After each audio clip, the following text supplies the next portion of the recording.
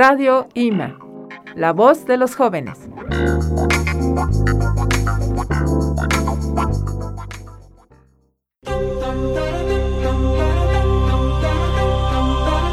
Hola, sean bienvenidos a un episodio de ¿Qué te digo? Con Cecilia Perez y Nathalia Miguez. ¡Comenzamos! El sismo más fuerte registrado en México tuvo una magnitud de 8.6 grados y también se le conoce como el Gran Tsunami Mexicano. Lo sucedido destacó una coincidencia en la fecha en la que ocurrió, la cual fue la misma del terremoto ocurrido en 1985, 32 años antes.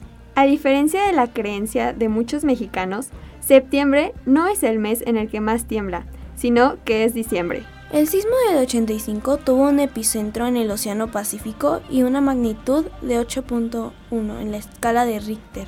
La probabilidad de que volviera a ocurrir un sismo de más de 7 grados el 19 de septiembre era apenas de un 0.0075%.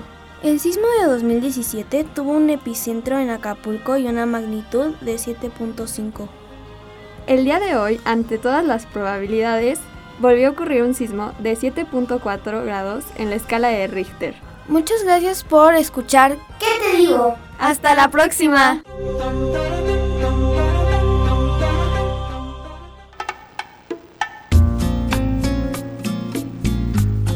Radio IMA, la voz de los jóvenes.